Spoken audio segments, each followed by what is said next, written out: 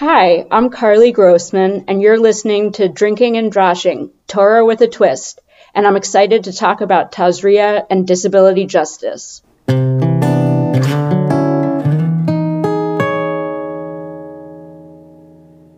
Hey, Gabe. Hey, Amanda. You remember how last week we had this really troubling text that we had to explore and go through, and we had some help, but it was still a little bit of an upsetting text? Yeah, I very much remember that. It was pretty upsetting. Guess what? What? Troubling text take number 2 this week. Are you excited?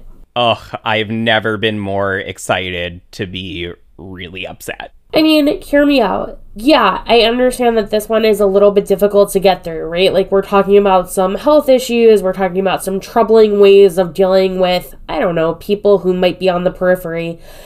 But we're looking at it in kind of a new and cool different way. We're looking at it through a disability justice lens, and I'm actually really excited to learn more. How about you? I'm stoked. Let's go.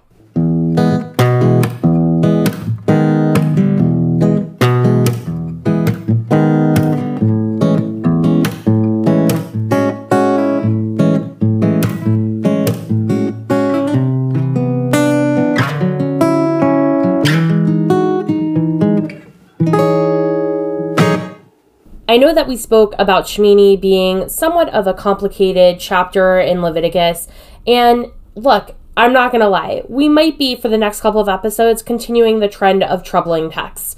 But I'm really excited to look at Tazria through a new lens. A lot of the time, this particular portion gets skipped over for maybe some better stories, but hear us out. You're not going to want to miss this particular parsha on this exceptional episode. And to help us understand it just a little bit better, we've got 2 awesome people joining us tonight. Carly Grossman, she/her is a disabled activist, writer, and organizer with a background in disability and public benefits law. She's a passionate student of the disability justice movement, and much of her work in the past year has focused on helping her own Jewish community in Philadelphia center disability justice as it navigates the ongoing COVID-19 pandemic. That is real. In addition to her own lived experience, Carly brings to her work the unique perspective of years working as a legal aid attorney specializing in disability and public benefits law. Carly identifies as a queer, multiply disabled, white Jewish cis woman, and she lives on unceded Lenape land near Philadelphia. We're also super stoked to bring on third-year rabbinical student Emily Dana to the show. Welcome, Carly. Welcome, Emily. We're so thrilled to welcome you to Drinking and Droshing, Torah with a Twist. Thanks so much for having us. Yeah, thanks for having us. It's nice to be here. It is wonderful to have you here. And of course, tackling the tough portions with me is my favorite co-host and distilled Torah summary creator, Gabriel Snyder. What's going on, Gabe? Shalom. And a hearty shalom to you. And of course, we wouldn't be a complete crew without our favorite executive producer. How's it going, Edon Waldman? Recently married. It's going great. Good to be here with everybody. We are so thrilled to have you back, and we are so thrilled to continue the conversation and the adventure in podcasting together with all of you.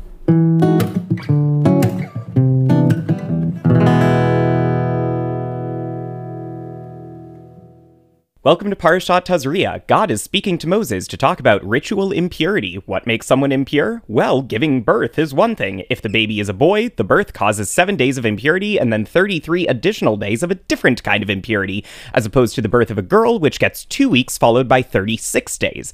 After either amount of time, the impurity is lifted when a lamb is given to the priests as a burnt offering and a pigeon or turtle dove as a guilt offering.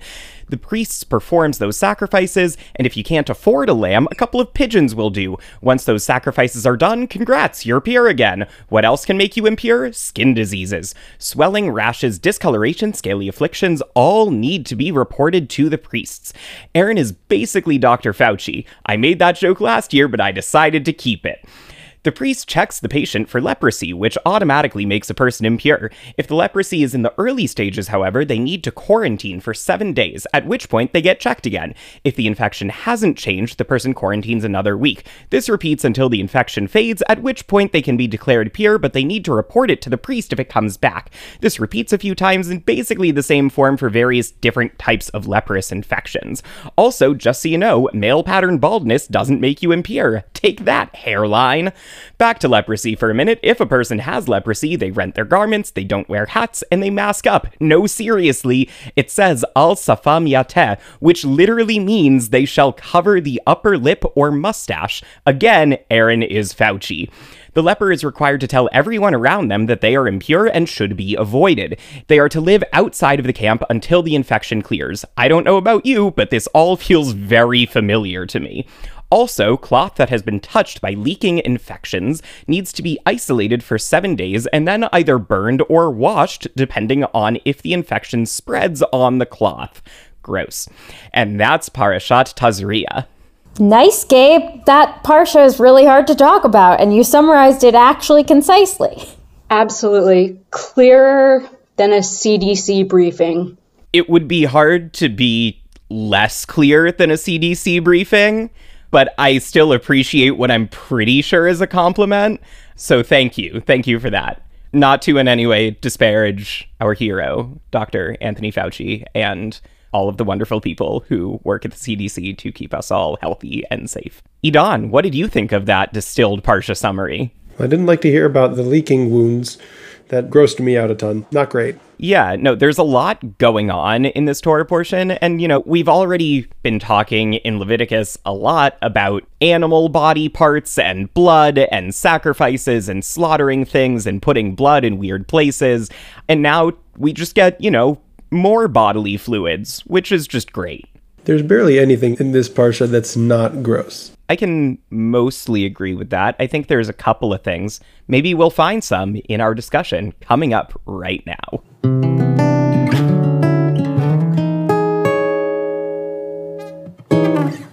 Carly, I am really thrilled to have you on the show and to get to look at Tazria through kind of a different lens than I've ever understood it. But I know that I'm new to this idea, and so would you mind talking to us about what exactly is the disability justice movement? Absolutely. And I'm glad that you asked because it's such a commonly thrown around kind of phrase in a lot of ways, I think, where you used to see, disability rights in a lot of places. Now they're just kind of substituting the word rights with the word justice without kind of understanding where that comes from.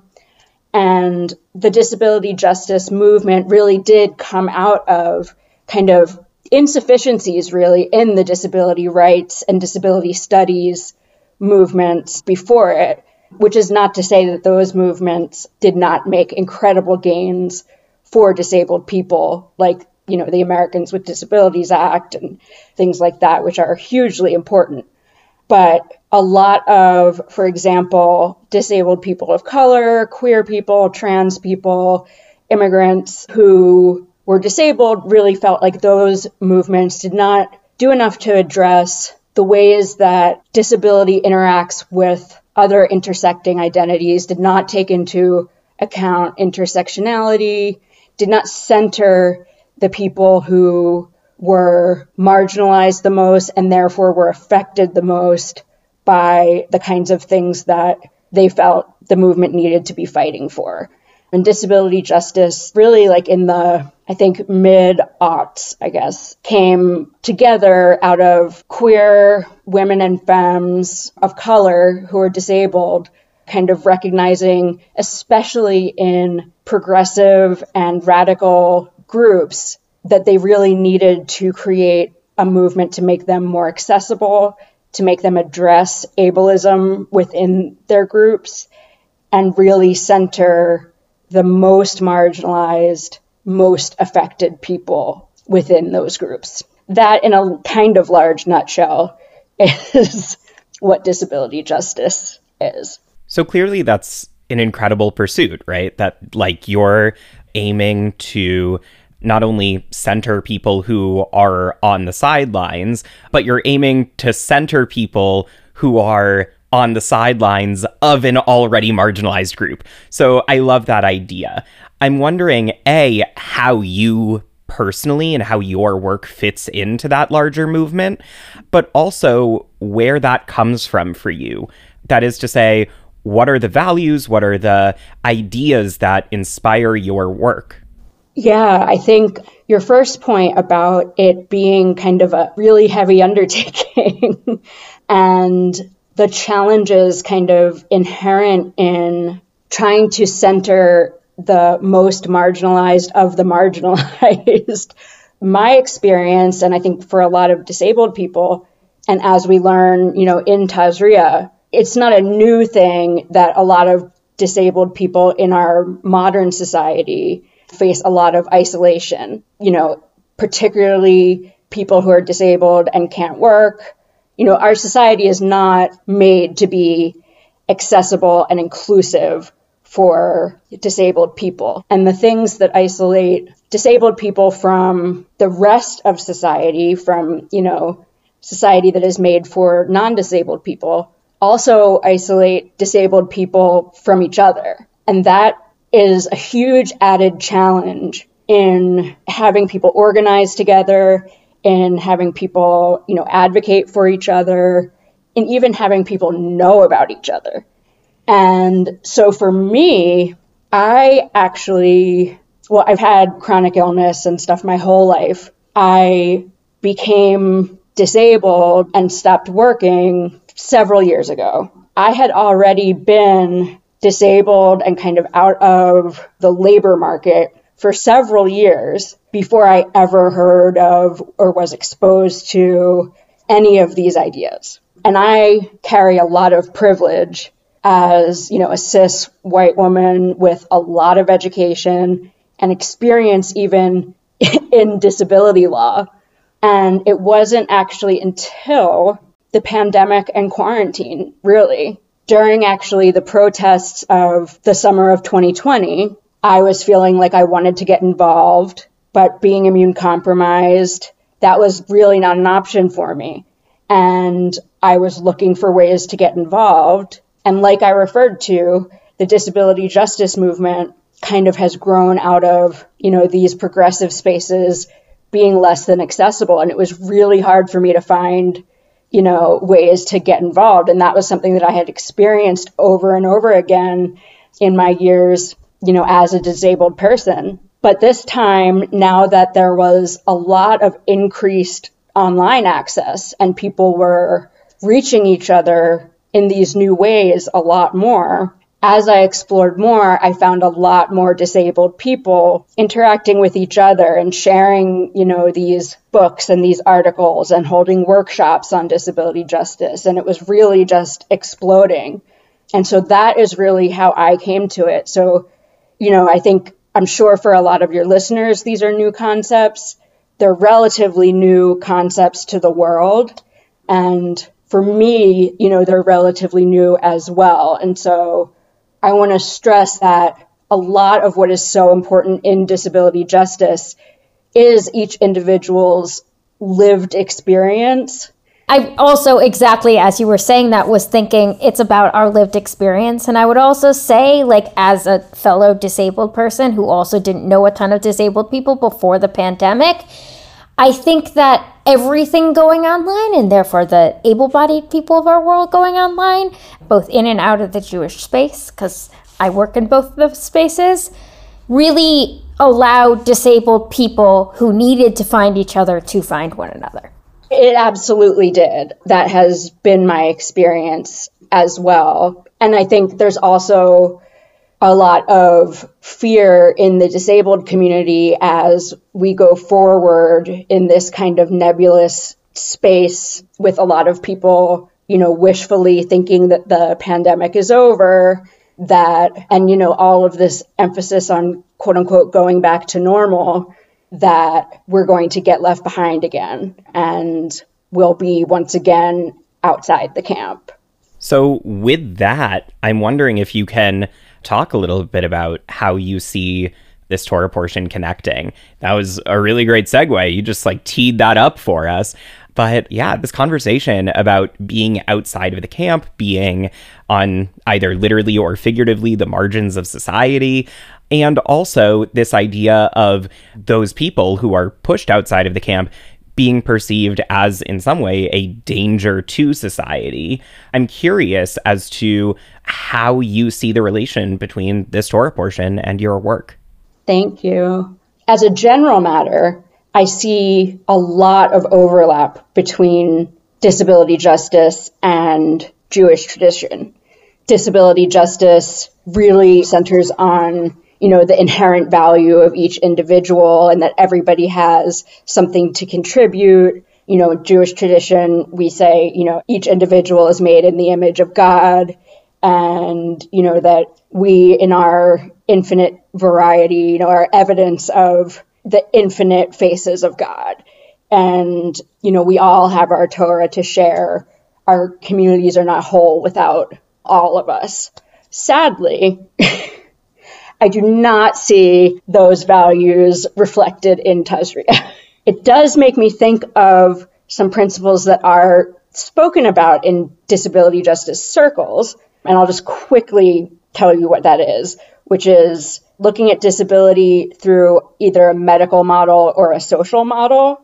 A medical model looks at disability and the limitations that people have as the sort of fault or problem of the individual, and the solution to those problems are to treat or cure the individual. With the social model, we look more at societal barriers and making society more accessible.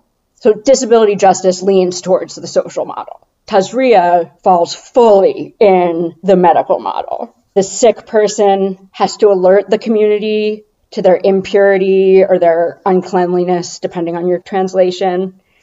They get exiled to the literal margins of the camp. It's hard, at least it is for me, not to read blaming and shaming into this part. That we're not just exiling people because they are potentially, infectious or contagious. We're not just exiling them because of the affliction that they have, but we're also making certain assumptions about the people who have this affliction in the process.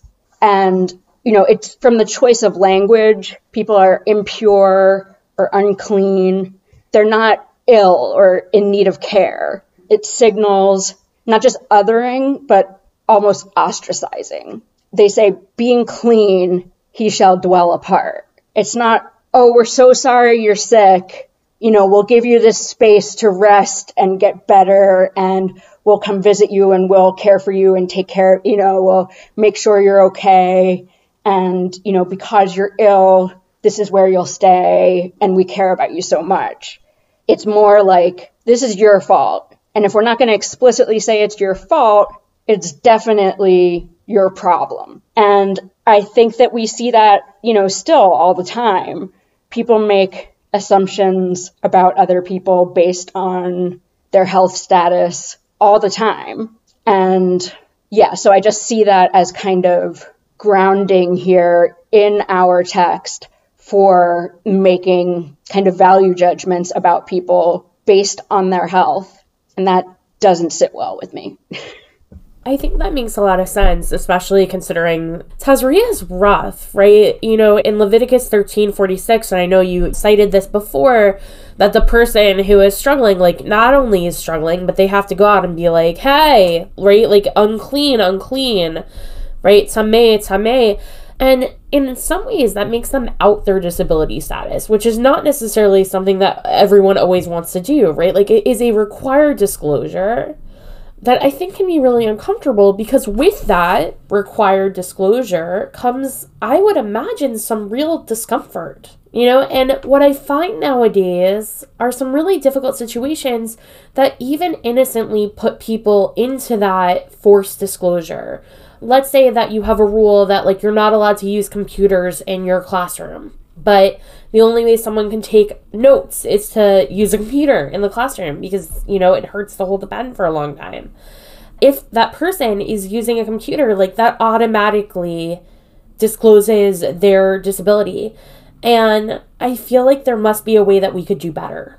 I think that there's a couple things here. One thing is, and I completely agree with your insight there. One thing that I think is really unwise about depending on a sick person to kind of out themselves as, contagious in, a pandemic, or even just, when there's just something going around. It's pretty bad public health policy, because people know what they're going to have to do if nobody wants to be exiled. Nobody wants to have to leave their family, not get to have any visitors, potentially be out there for the rest of your life. You don't know what's going to happen. So, yeah, it's not very good public health from like a basic standpoint. And it's still not. We still do it. And it's still not good public health. The other thing that I think, like what you were talking about with people taking notes differently or people getting their needs met differently, I think we also need to start helping people understand that disability is not a bad word, and that being disabled and having access needs or, doing things differently is not a defect. It's just a difference, just like other identities that you might carry. And so if that were truly integrated into the way that we see other people, being in a classroom where people are taking notes differently or, having whatever kinds of quote unquote accommodations that they need in order to be in that learning community, that should be celebrated so that all of those people, all of those students can be there together in their classroom, learning together. Not everybody learns the same way, but they can all be there together, learning together. I think that's part of how we expand our camps, is not just by kind of allowing for the weird kid who's kind of extra, who's kind of like a pain because they have extra needs. Fine, you can have this computer, but we're all gonna, look at you weird and think, all right, we're doing it because it's what we have to do. But really kind of integrating those principles into the way that we are in relationship with each other, which unfortunately takes a lot of kind of individual work, but hopefully we'll get there. I'm seeing a lot of smiling and nodding and clapping and snapping from Emily's screen on Zoom, and I know that our listeners can't see that. Amanda is also doing that, but I specifically mentioned Emily because we're super excited to turn the conversation over to her. But before we do that, I do have one more question for you, and that is, what do you want people to walk away with after hearing this conversation? What's your one call to action, your one piece of wisdom, your one, slogan? Thank you for that question. And I think what I'd like to end with or point out is that expanding our camps does not just benefit disabled people or other marginalized people that we grow to include. It benefits our entire communities. We're more whole when we include more of us from different backgrounds and experiences. We all bring our own Torah with our own contributions. And without that, our communities are less complete.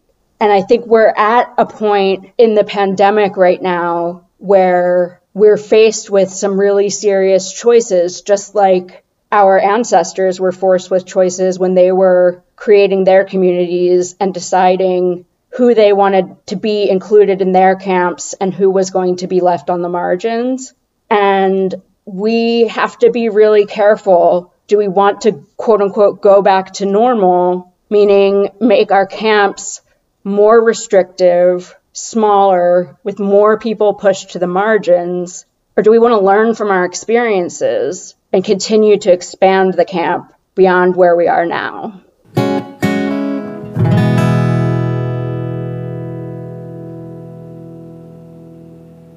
So one of the benefits that people don't necessarily know about going to school at HCC is sometimes you have the luck and the privilege of getting to do what's called a cross-campus class. Now, that might sound weird, right?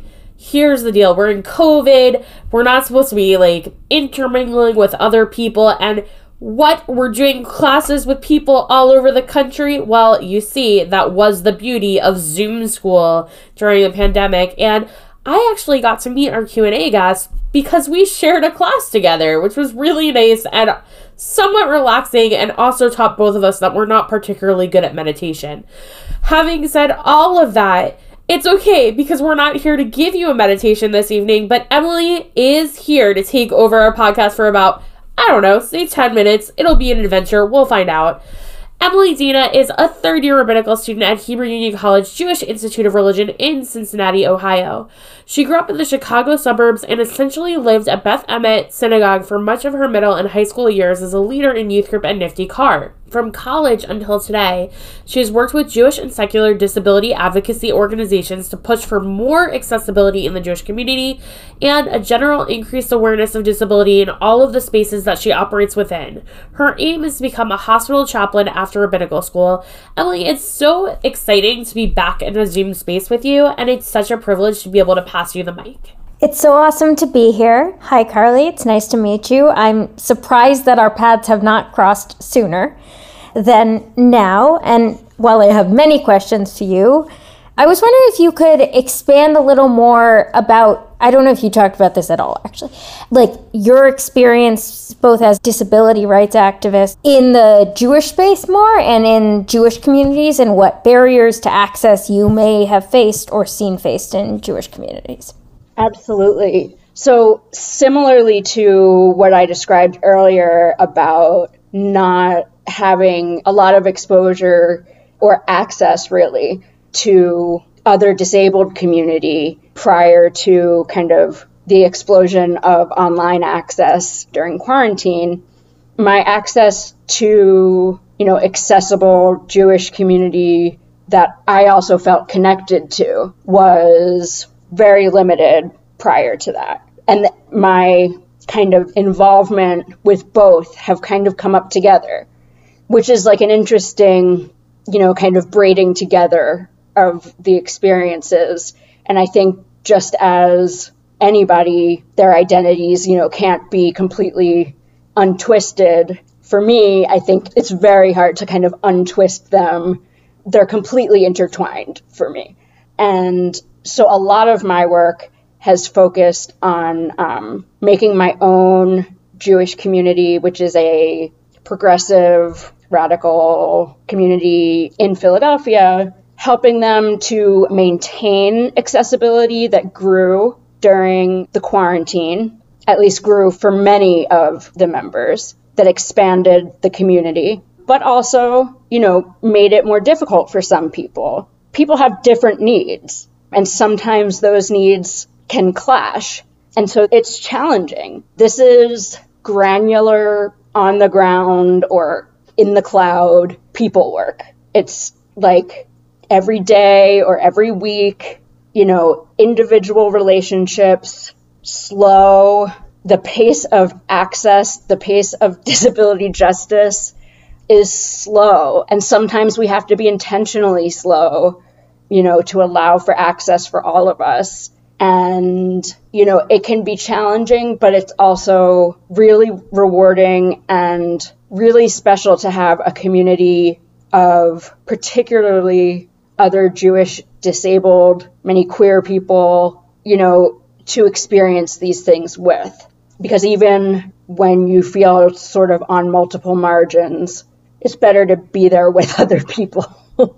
I can definitely agree with that. And I think that in a lot of ways it is hard for it to be so slow, but it is also important because we each have our own access needs. And I would also mention that even people without disabilities have access needs. They're just not always stated as explicitly access needs in a lot of the communities that maybe our listeners or anyone else interacts with.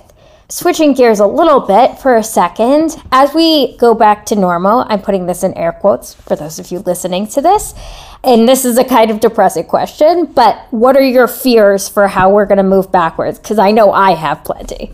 Yeah, it's definitely shared fears. And I think, maybe you picked up on a little bit at the end of my last answer, sort of some of those fears kind of floating a little bit to the surface about, it's better to be with other people if you're on the margins. At least you have people there. Right now is an uneasy time for, disabled, chronically ill, immune compromised people whose access was increased during quarantine, or, I don't want to talk about the pandemic in past tense, whose access has been increased. And there is a lot of fear of being left behind again. And I talked about a CDC briefing. I joked about that earlier. You hear people saying, well, it's only the disabled and elderly who are still getting sick and dying, and, that's good news. To hear that we are essentially disposable in order to get the economy going, or, just because people are tired of being careful and putting in the effort to take care of their communities, it all reverts back to the individual. And now we're one-way masking and just hoping for the best. And that's, I think, where community choices about, who we really want in our camps. Like, does it matter to have disabled people in our camps? Do we care? And, if we don't care, which, sometimes that's the message that is sent. If we don't care, then okay, we don't have to do these things. But if as a community, we decide, yes, we want these people in our camp, they make contributions, our community is more whole with these people in our camp, then we're going to do these things as a community. We're going to do preventative things. We're going to take care of our people. We're all going to do it. We're all going to help take care of people when they get sick. Those are choices that we need to make. And I think our choices reflect our values. Yeah, I would also add that connects back to our Torah portion as well this week of, are we isolating the sick, or are we allowing the sick into our communities? And we really, as some of us who are going to be Jewish community professionals and those of us who are participants in Jewish communities, have to think about what those choices are making. And I know what some of my Jewish organizations have decided, and I also feel very complicated about that. And it's very hard to be the one in the room to ask everybody to put their masks on. That's an incredibly isolating experience. It feels like you're being kicked out of the room, even if you're not physically being kicked out of the camp like we are in our Torah portion. On a slightly happier note, it's less depressing. What are some of your hopes for where the disability justice movement will go in the future and in these years as it's beginning to grow, hopefully? Well, I think that, I kind of alluded to earlier that what's important to me is that these principles really get integrated in our communities. And so there's a lot of education that needs to be done, but it's also really depends on the relationships between people in our communities and creating true accessibility in communities that really focuses on it as an ongoing process, a continually happening thing that is part of the relationships in the community. What we do to expand our camps and include more people will look different for every community, and it's going to look different in a singular community as we go forward, because everyone has different needs and people's needs change. Will it mean, choosing physically accessible spaces? Will it mean having more online options for people to participate? Will it mean, having captions and ASL interpreters? It means all of that, but more fundamentally, it means coming at these things with an attitude of we're all working at this together because this benefits our whole community. Things that allow us to gather together, learn together, play together, work together, whatever it is that we heal together, protect ourselves together. That makes us a stronger community. And so we're going to put in the effort to make sure that we're as accessible and inclusive as we can be, because it helps all of us. Awesome. I think that's a wonderful sentiment to end this part on. And now we're going to pass it back over to Gabe for a cocktail.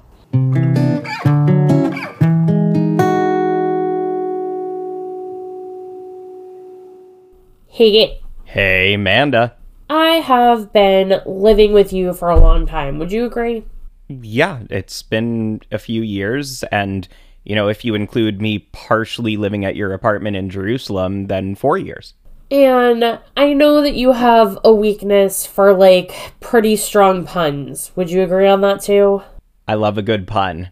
Okay, so let me guess. This week's drink is, I don't know, a dirty something, right? Because it has to do with, sickness and illness. So, I'm sure that it has to do with some sort of, dirty, on the rocks, I don't know, gritty, something, right? That's the joke. Did I spoil it for the people? I don't even know. Look, man, this is a ridiculous thing. I have been trying to guess at your pun the whole day. Gabe, just give the people what they want. What's the drink? What's happening? How can we make people feel better at a time where they, might just be a little stir crazy from, we're in this pandemic, we're out of the pandemic, we're in the pandemic, we're out of the pandemic. What type of mixture for Midrashic mixology have you mixed up for us today? Well, Amanda, we do talk a lot about impurity in this Torah portion, but we also talk a lot about purity and what it means to be pure. So for this week's installment of Midrashic Mixology, I'm proud to present the Puritini. That's Puritini, like martini. Get it? So start off with about 5 slices of cucumber and just a handful of mint leaves for that fresh, clean, minty feeling, and put that together with 1 ounce of lime juice and just a dash of sweet vermouth for a little hint of sweetness. Muddle all of that together and add 3 ounces of vodka, because among other things, vodka is a great disinfectant. Probably. I'm not a doctor. Anyway, if you want a non-alcoholic version, swap out the vermouth for a ½ ounce of simple syrup and the vodka for 3 ounces of tonic water, which was developed as medicine. It contains quinine, which is an actual treatment for malaria. Again, not a doctor, but I definitely read that somewhere. Anyway, stir with ice and strain into a martini glass. Float a cucumber slice on top and enjoy. L'chaim. Sounds delicious. I mean, if you like drinking disinfectant, that is. I really appreciate the pun. Thank you. I hope that it doesn't actually taste like disinfectant. It is, a martini on some level. But yeah, I kind of felt the need to point out the disinfectant properties. And, sometimes we need that in our lives.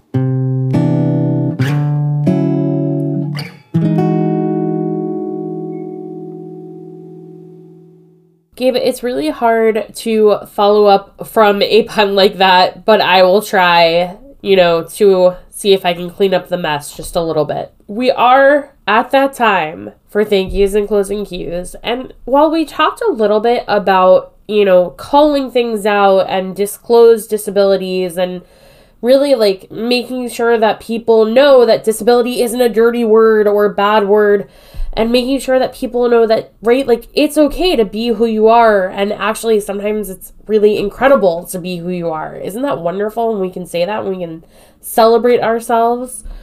But there is something I noticed in Tazria that we haven't quite touched on just yet. And in Tazria, we learn about Sararat, right? This affliction that can be seen. But really not all, and I think for a lot of us, most of our afflictions aren't visible. So if people are hoping to get involved in disability justice, what's one thing that people might want to be more aware of? Carly, we'll start with you. That's a great question, and I think you raise an awesome point that you cannot just tell from looking at somebody whether they are disabled or not. There are tons of disabilities, whether they are mental health related, whether they are, developmentally related, or, whether they are chronic illnesses, which are sometimes referred to as invisible disabilities. You cannot just look at somebody and know whether they're disabled. You also cannot just look at somebody and know what their access needs are. And so I know I alluded to this before, but this work is really about relationships. And so if you are interested in doing the real kind of, like I said, granular work of disability justice, it is done in communities with other people, in relationship with other people, and it's a constantly kind of moving and evolving thing. You have to learn from other people what their access needs are. Sometimes you learn with other people what your own access needs are. And this goes for people who are disabled as well as people who aren't disabled. Folks who are disabled do not just automatically understand all this stuff or understand other people with disabilities and what their access needs are automatically. There's no magic here. We all have to talk to each other, find ways to communicate with one another, and really just do that work of meeting each other where we are because we think it's worth it for our community to be whole. Emily, I know that you have something most likely equally as powerful to add. Well, I second everything that Carly said, first of all. I also think I'm often on the communal leadership side of things, so I can speak a little more from that angle. And I think that two different things that I'm kind of cheating the question and saying two things. One, I think creating as accessible of a space or as open as a space of belonging as you possibly can create is a really important skill, but it doesn't generally come naturally, even to those of us with disabilities. It requires education. It requires looking for the resources in order to create those spaces. And you can't know what other access needs that might conflict or that are just something you haven't thought about might come up, and you have to be willing to work with those when they come up and not single out the person who needs the access need in front of a large amount of people. It's really important that people with disabilities can out themselves if they want to, but they really shouldn't have to talk about their disability if they would rather not. Right. It sounds like, people need to be up for that type of conversation if they want to be up for the conversation or if they invite you into that conversation. And there very well may be people who want to continue the conversation with you. And so if people want to continue the conversation, Carly, how could they find or follow you? Yeah, I would love to continue this conversation. I don't know if you can tell from listening to this that I absolutely love this topic and will geek out over it for hours with anybody who lets me. So if anyone wants to find me, you can find me on Instagram at Carly G Esquire. It's at KARLYGESQ, where currently you'll mostly find reposts from a lot of incredible people and pictures of my cat. Important. And Emily, I know you also have a cat, but if people want to have a conversation with you and, I don't know, possibly the cat, how can they find or follow you? So I made this relatively easy. My website is Emily S as in Sarah, Dana.com. So just my name with an S in the middle of it. And my email is emilysdana@gmail.com. You certainly did make that easy. And, one more easy thing that we can knock out is just saying thank you. So thank you so much, Carly and Emily, for bringing us into such an important conversation.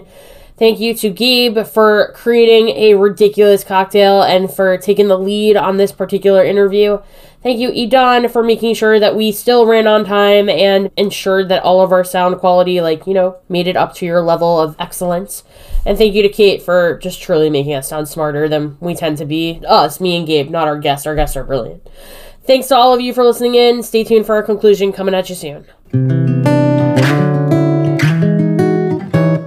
Amanda, I know we've talked about this on the podcast before, but I think there's some times that we as Jewish leaders, particularly as clergy people or as educators, teach the text and, preach the text.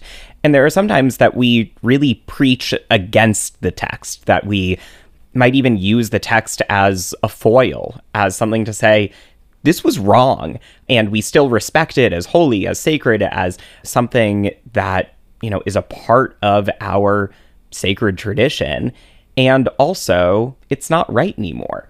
And I think that this is one of those instances where I'm thinking, this part of our tradition is really problematic. I mean, I think that it can be, and I think that sometimes it is, but I think also it's in how we interpret it and how we deal with it today. I mean, look, I'm not sure I would have ever thought about looking at this through a disability justice lens. When we were originally talking about it, we were talking about the possibility of maybe speaking to someone who specialized in infectious diseases, right? This idea of something that spread so fast that it could be anywhere. But I'm really glad that we were able to not spin it, because that makes it seem like we're not like really handling the portion as it is, but to be able to handle it in a really different way and to be able to take ownership of something that, yeah, is troubling. Totally. I think that what was so great about this conversation was that it never felt to me that either Carly or Emily were simply brushing off the text. They weren't saying, this is wrong and we should abandon it. They were saying there are some problems here and we should talk about what those are. We should name them. And there's still a lot we can learn. There's still a lot we can learn from this text and from our tradition about how to pursue justice for the disabled population. And really, that's what we hope to do every week on this podcast, is to take our tradition, to bring a new lens, to shed new light on both the Torah through the world around us and the world around us through Torah. So if you enjoyed that, if we achieved that goal today, please make sure to leave us a rating on Apple Podcasts. It super helps us. And as always, check us out on Facebook, on Instagram, or at drinkinganddroshing.com. And of course, our store.drinkinganddroshing.com. All right. L'chaim. L'chaim.